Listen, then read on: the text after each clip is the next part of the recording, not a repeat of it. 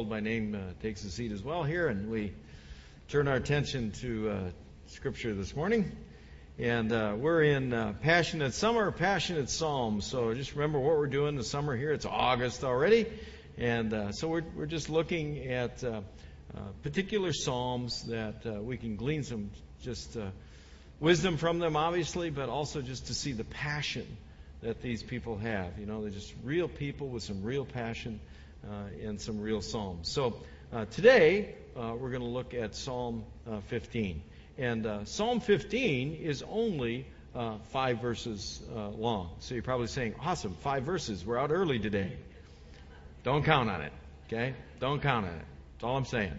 But yeah, it's only 5 verses long, but it is just a great psalm of just incredible practical wisdom in our life. But it should also lead us to passion. And we get the passion in Psalm 15 right away in the first verse. And we see the psalmist expressing a passion so that God would be obvious in his life.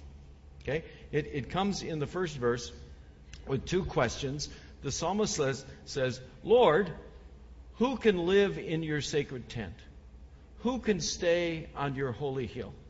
So what's he asking? Well, he uses the word tent, right? And you know, I just got back from the Boundary Waters last week, and you know, we did tents. And you know, when you think about tents in the Boundary Waters, usually it means somebody in your tent is snoring all night, and you know, it doesn't feel like a real holy place, right? But when he's using the word tent, he's using that word with a whole different image, and his image is to understand that in the tent is where the Ark of the Covenant was kept. You know, when the people of God were wandering in the wilderness, they wandered in the wilderness and they'd camp and they'd put up a tent, and then they'd take the Ark of the Covenant and they'd put the Ark of the Covenant in the tent. And everybody in the camp knew God was in that tent. I mean, there's no question about it. It was obvious to absolutely everybody. Everybody understood. If you want to seek God, you want to know where God is right there. God is in that tent, right? And the same with his second question about the holy hill. Well, I mean, that goes back to Moses, Mount Sinai. Moses goes up the mountain. Moses gets the 10 Commandments. The mountain rumbles. There's thunder. There's lightning. And everybody knew who was on top of that mountain. Not just Moses, but God was there, right? I mean, there's no question about it. It was obvious to absolutely everybody. So when the psalmist asks this question, he's asking the question and applying it to his life and saying, Lord, how can you be obvious in my life? I mean, beyond just like, okay, my head knowledge tells me that God is always present. My head knowledge tells me, you know, God is always there with me no matter what I face. My head knowledge tells me there's never going to be a moment that God's not going to be part of my life experience and everything I do and say and everything I'm about. I mean, God is going to be there in everything. My head knowledge tells me that, but the psalmist is saying, how can I be passionate about knowing, experiencing your presence?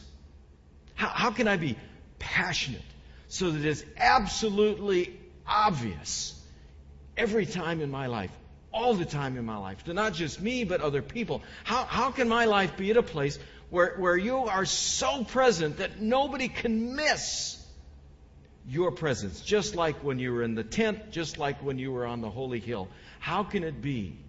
And how can I have such a passion to have you be that obvious in my life? That's what he's desiring. That's his passion. His passion is to experience God in such a way that there is no question, there is no doubt, and everybody sees it, and everybody knows it, that God is awesome and powerful in my life. Good passion? Absolutely good passion. This is what the psalmist wants. So that then he goes through, in the next verses, he goes through and says, well, okay, if you're going to experience that kind of passion, here's the way it rolls out. And right away, it gets tough. Because the psalmist lays out high expectations. He says, anyone who lives without blame and does what is right will experience this presence. And right away, I read that and say, I'm done. Right? Are you kidding me? I got to be without blame and always do what is right. I'm done. But it shouldn't surprise us. What the psalmist is saying here should not surprise us as followers of Christ. Because if you go into Matthew 5 and you listen to what Jesus says, if you love those who love you, well, what reward do you get with that? Even the tax collector does that. Come on. If you greet only your own people, what more are you doing than others do? Even people who are ungodly do that. So be, what? Whoa! Perfect? Perfect? Be perfect, just as your Father in heaven is perfect. High expectations. And we know none of us will ever fulfill that expectation. But we also know this. Jesus Christ did. He did. And because He did, He offers us the opportunity to seek it with all our passion. That's the key. Even though we know there's going to be times we fail. Even though we know we're not going to always do it right. Even though we know we will never walk without blame. We know the one who did. And because we know Him, we can have that passion to seek it every day of our life. Even in spite of our failures, even in spite of our faults, even in spite of our past, we can still be in a place in our life where we say, I am going to be passionate through Jesus Christ to do everything I can to live a life that makes God obvious. So everybody will know it and everybody will see it. That's what Paul did. Paul understood completely where we are. He understood it because he was in the same place. And so he had said in Romans 7, here's the law I find working in me. So this is what's going on in us. When I want to do good, be blameless and perfect. When I want to do good, evil is right there with me. Deep inside me, I find joy in God's law. I want to do it. But I see another law working in the parts of my body. It fights against the law of my mind. It makes me a prisoner of the law of sin. That law controls the parts of my body. What a terrible failure I am. Who will save me from this sin that brings death to my body? I give thanks to God. He will do it through Jesus Christ, our Lord. There it is. Even though we know this about ourselves, we also know Jesus Christ came to give us the possibility so we can have a passion that makes God obvious. How cool is that? That's what it is. You and I, because we come to that place in our lives where we just surrender our life in spite of our blame and in spite of the times we do things wrong, we just keep surrendering our lives and saying, God, just give me another chance. I want to live with passion and be as perfect as I can be in the image of Christ. That's what the psalmist desires. The psalmist desires that we will simply live with that kind of passion. And then he leads us to the practical implications in our life of doing just that. He says, listen, if you're going to have that passion and you're going to have a life that says, listen, I want God to be so obvious in my life, then there's some things you got to work at. That you got to just seek these things in your everyday behavior. He starts by saying we need to be passionate about our words and how we use them. He says, the person who's passionate speaks the truth from his heart. He doesn't tell lies about others. He doesn't do wrong to his neighbors. He doesn't say anything bad about them. Now notice the psalmist gives us a do and not a lot of don'ts, right? You do this, you speak the truth from your heart, but you don't do this. You don't lie, you don't try to hurt your neighbor, and you don't slander and gossip. What's he challenging us with? Well, if you're going to have a passion to have God obvious in your life, you start by controlling your tongue. You got to control your tongue. You got to put your tongue under the lordship of Jesus, under that servanthood of Jesus. And let your tongue not be about yourself, but be about what God wants to do and accomplish in your life and in others' lives. We got a word from James that tells us how important, how crucial this is for us.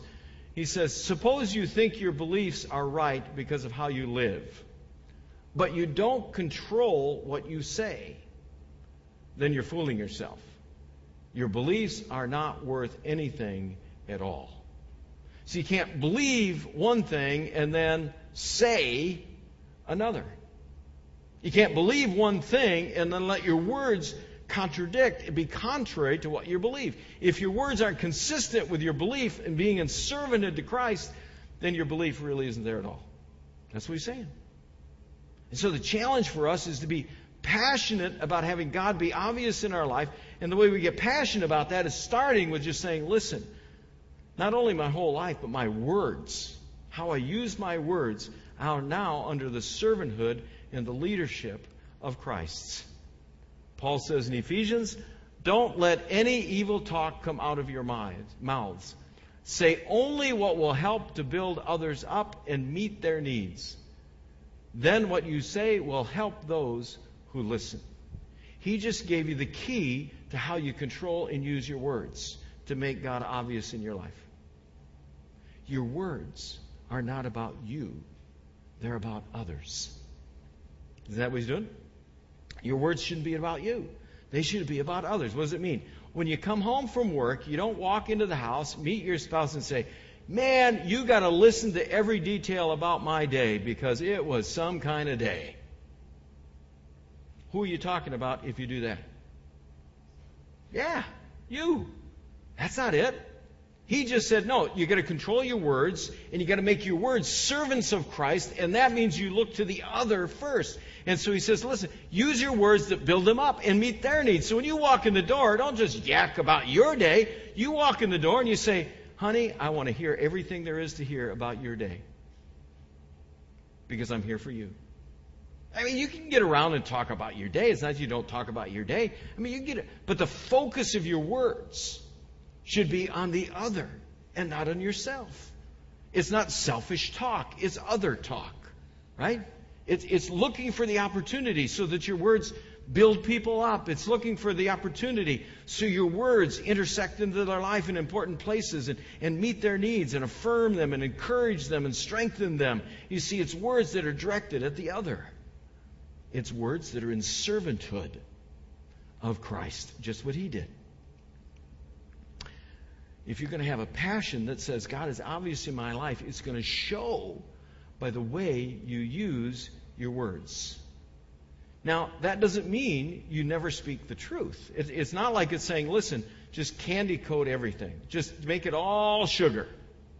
No, Scripture is real clear. It's about servanthood in our words. And remember, the psalmist says, we not only speak about the other, but we speak the truth from our hearts. We speak the truth from our hearts. We can see that over and over in Scripture where Paul and Jesus, they spoke the truth, right? They just spoke the truth. And the truth sometimes hurts. It challenges. The deal here is that our words serve the other. We're speaking the truth for their well-being, not for our own revenge or to hurt them, but because we want to edify them. We want what's better for them. Let's look at a couple examples.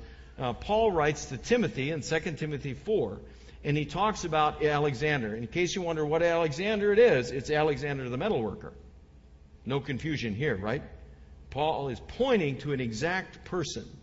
And he's writing saying, listen, he did me a great deal of harm. The Lord will pay him back for what he's done. You too should watch out for him. He strongly opposed our message. Is Paul gossiping about Alexander? No. Is he slandering Alexander? No. He's just speaking the truth.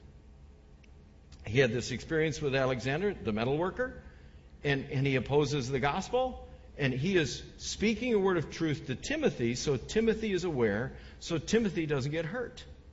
He's using his words to help edify and take care of the other Timothy. And he's not speaking out of turn. He's just speaking the truth about Alexander, the metalworker. Or you can see when he gets involved in a face-to-face with Peter. Peter, great apostle of Christ, right? And yet Paul and Peter have at it in Galatians. And I kind of edited it so we just get to the meat of our topic this morning here. But Paul says, when Peter came to Antioch, I told to his face what I was against what he was doing. He was clearly wrong. I saw what they were doing. It was not in line with the truth of the good news, so I spoke to Peter in front of them all. There's important stuff happening here with Paul's words. Okay? First of all, he speaks to Peter how? Face to face. He didn't go to all the other apostles. He didn't go to all the other leaders in the Jerusalem church and say, well, you know about that Peter. I mean, you heard what Peter was doing. I mean, you understand when Peter was with the Gentiles what he was practicing. He didn't do that. He didn't play the game of triangles where he went to go tell somebody so they tell somebody so they would get back to somebody. You know that game, right? No, it says in Scripture when he used his words, he spoke the truth and he spoke it directly to Peter face to face. And the words he spoke were guided by a simple principle. What? I saw what he was doing there, and what he was doing was not in line with the truth of the good news. Why did he speak truthful words from his heart? Because Peter was acting contrary to the truth of the good news. And so Paul would speak face to face, and he wouldn't speak in hiding. He would speak publicly before the other leaders of the church. There was no backroom conversation, no meeting after the meeting. He was speaking the truth right there publicly to Peter's face in front of everybody else. Why? Because sometimes we just have to speak the truth, but we speak that truth according to the good news, and we speak it for the well-being of the other. That's the key. The key is when you speak the truth, are you speaking this truth into somebody else's life because you want it or because it's the best thing for them? That's the guide. Remember where we started. Does it edify? Does it encourage? Does it strengthen?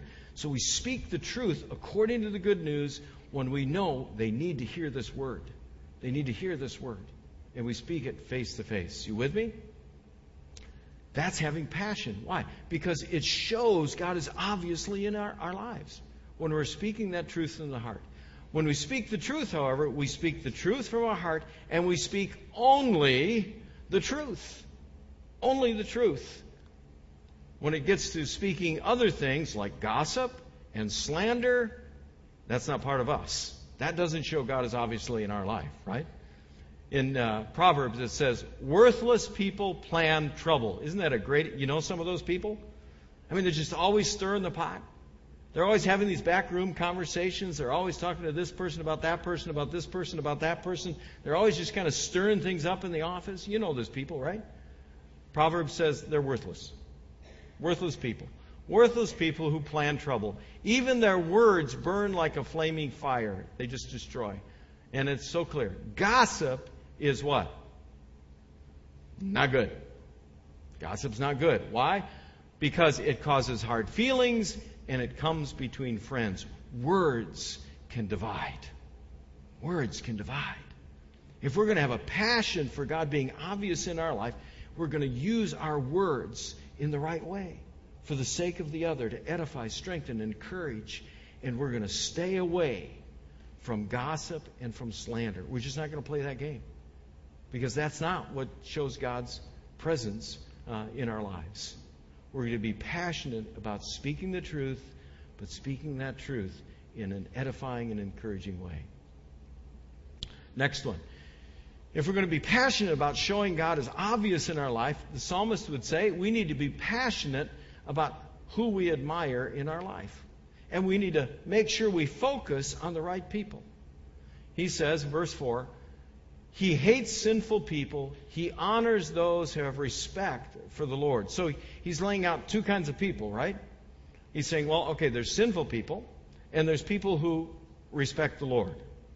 And when it comes to those two groups of people, the psalmist is saying, listen, if God's going to be obvious in your life, you're going to be passionate about that, well, then you're going to try to hang out with and admire people who respect the Lord. You're going to look for the opportunity to rub elbows with people who love the Lord, people who respect the Lord, other people in whose life God is obvious. So if you want to have a passion for having God obvious in your life, hang out with people who have the same passion. Duh. Right? If you're going to have that, hang out with the people who share the same passion. And if you're going to hang out with those people, it means you don't want to hang out with the people who don't share the passion.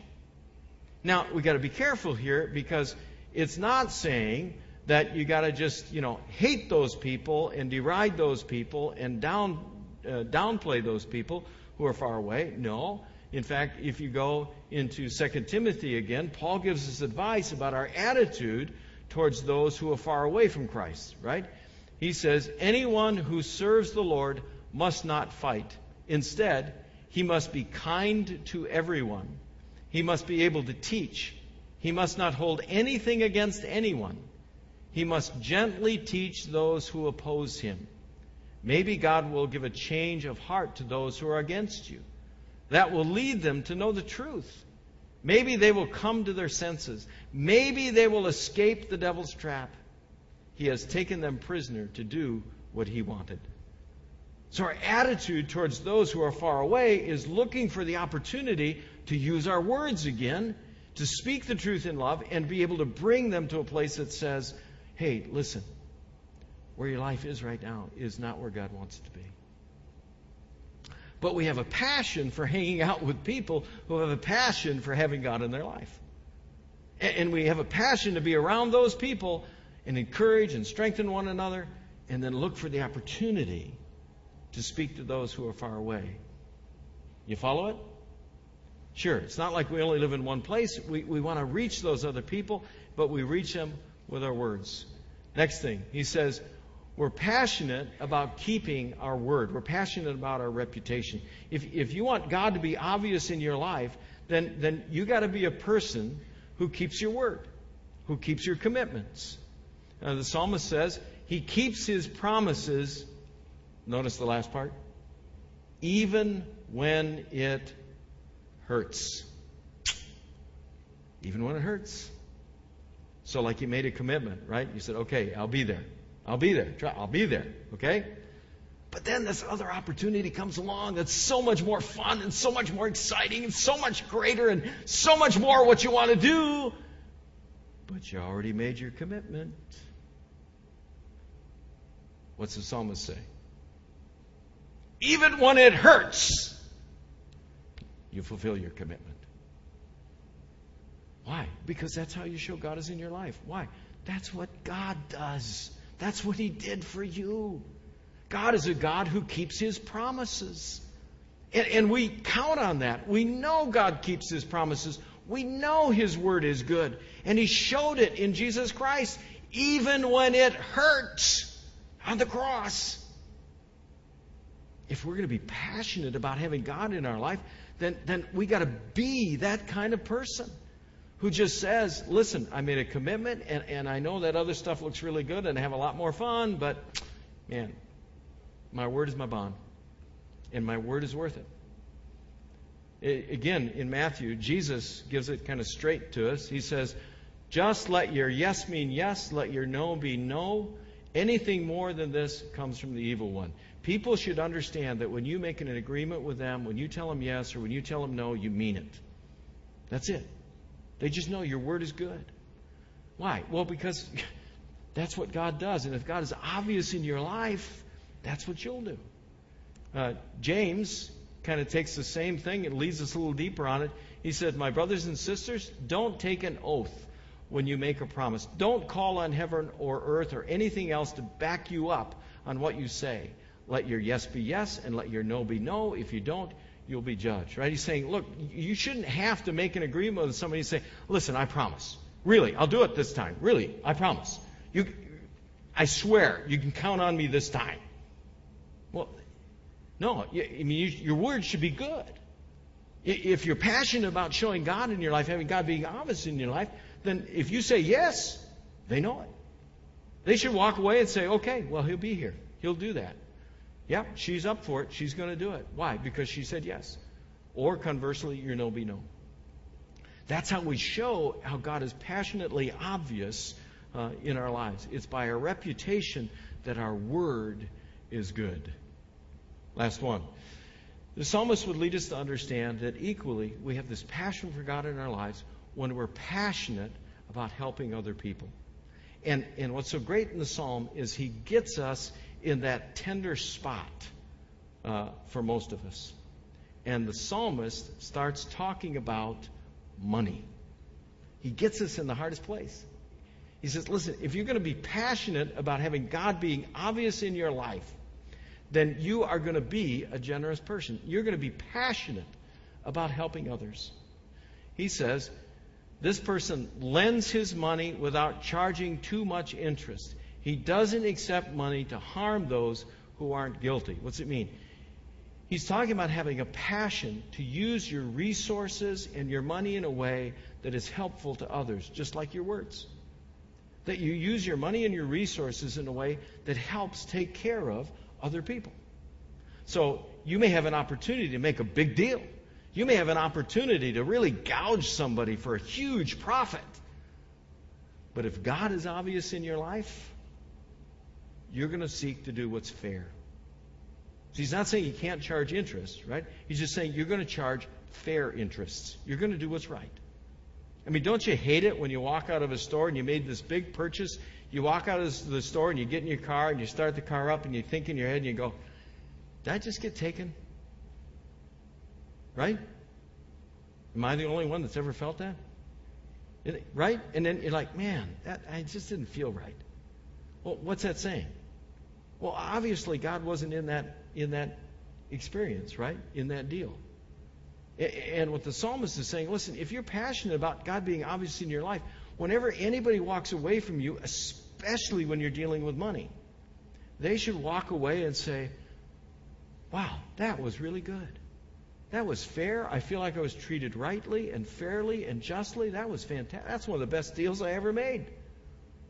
That's what he's calling us to. So that in our dealings, in our businesses, and in the way we manage our money, that we're doing it in a fair and just and righteous kind of way. Proverbs says that we would do that in a fair, just, and righteous way, especially taking into account the needs of others, especially the poor. He said, those who do what is right want to treat poor people fairly, but those who do what is wrong don't care about the poor. Those who do what is wrong are willing to take advantage of the poor. They'll make a buck on anybody's back. Not if God is obvious in your life. Not if God is obvious in your life. You're going to be fair. You're going to be righteous. You're going to be blameless. You're going to be honest. Remember where we started? In all of your dealings. And you're going to especially look out for providing for the poor. Leviticus says, suppose you're gathering your crops. Then do not harvest all the way to the edges of your field, and do not pick up the grain you missed. Leave some for poor people and outsiders. I am the Lord your God. Look out for others in the way you manage your resources. Provide the opportunity for others. Don't take advantage of them, but build them up, edify them, and encourage them, even with your resources. You see the consistency in Scripture? Not just your words, but also how you manage your resources. Proverbs 28 does it too. And where does it ultimately lead us? Ultimately, it leads us to this understanding of being secure in our passion. That is, being secure in understanding that as much as we're passionate about wanting it to be obvious that God's in our life, that God is equally passionate about us. God is equally passionate. And that's why He sent Jesus Christ. And that's why the psalmist can encourage us and say, listen, even though you know you're not perfect, strive for it. Even though you're not going to walk blameless, seek it.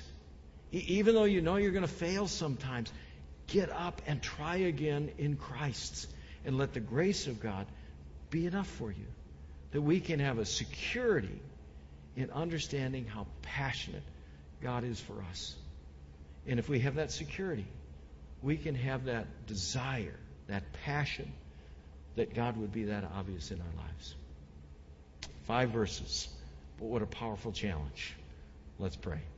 Father, thank you It's just 5 verses, but man, you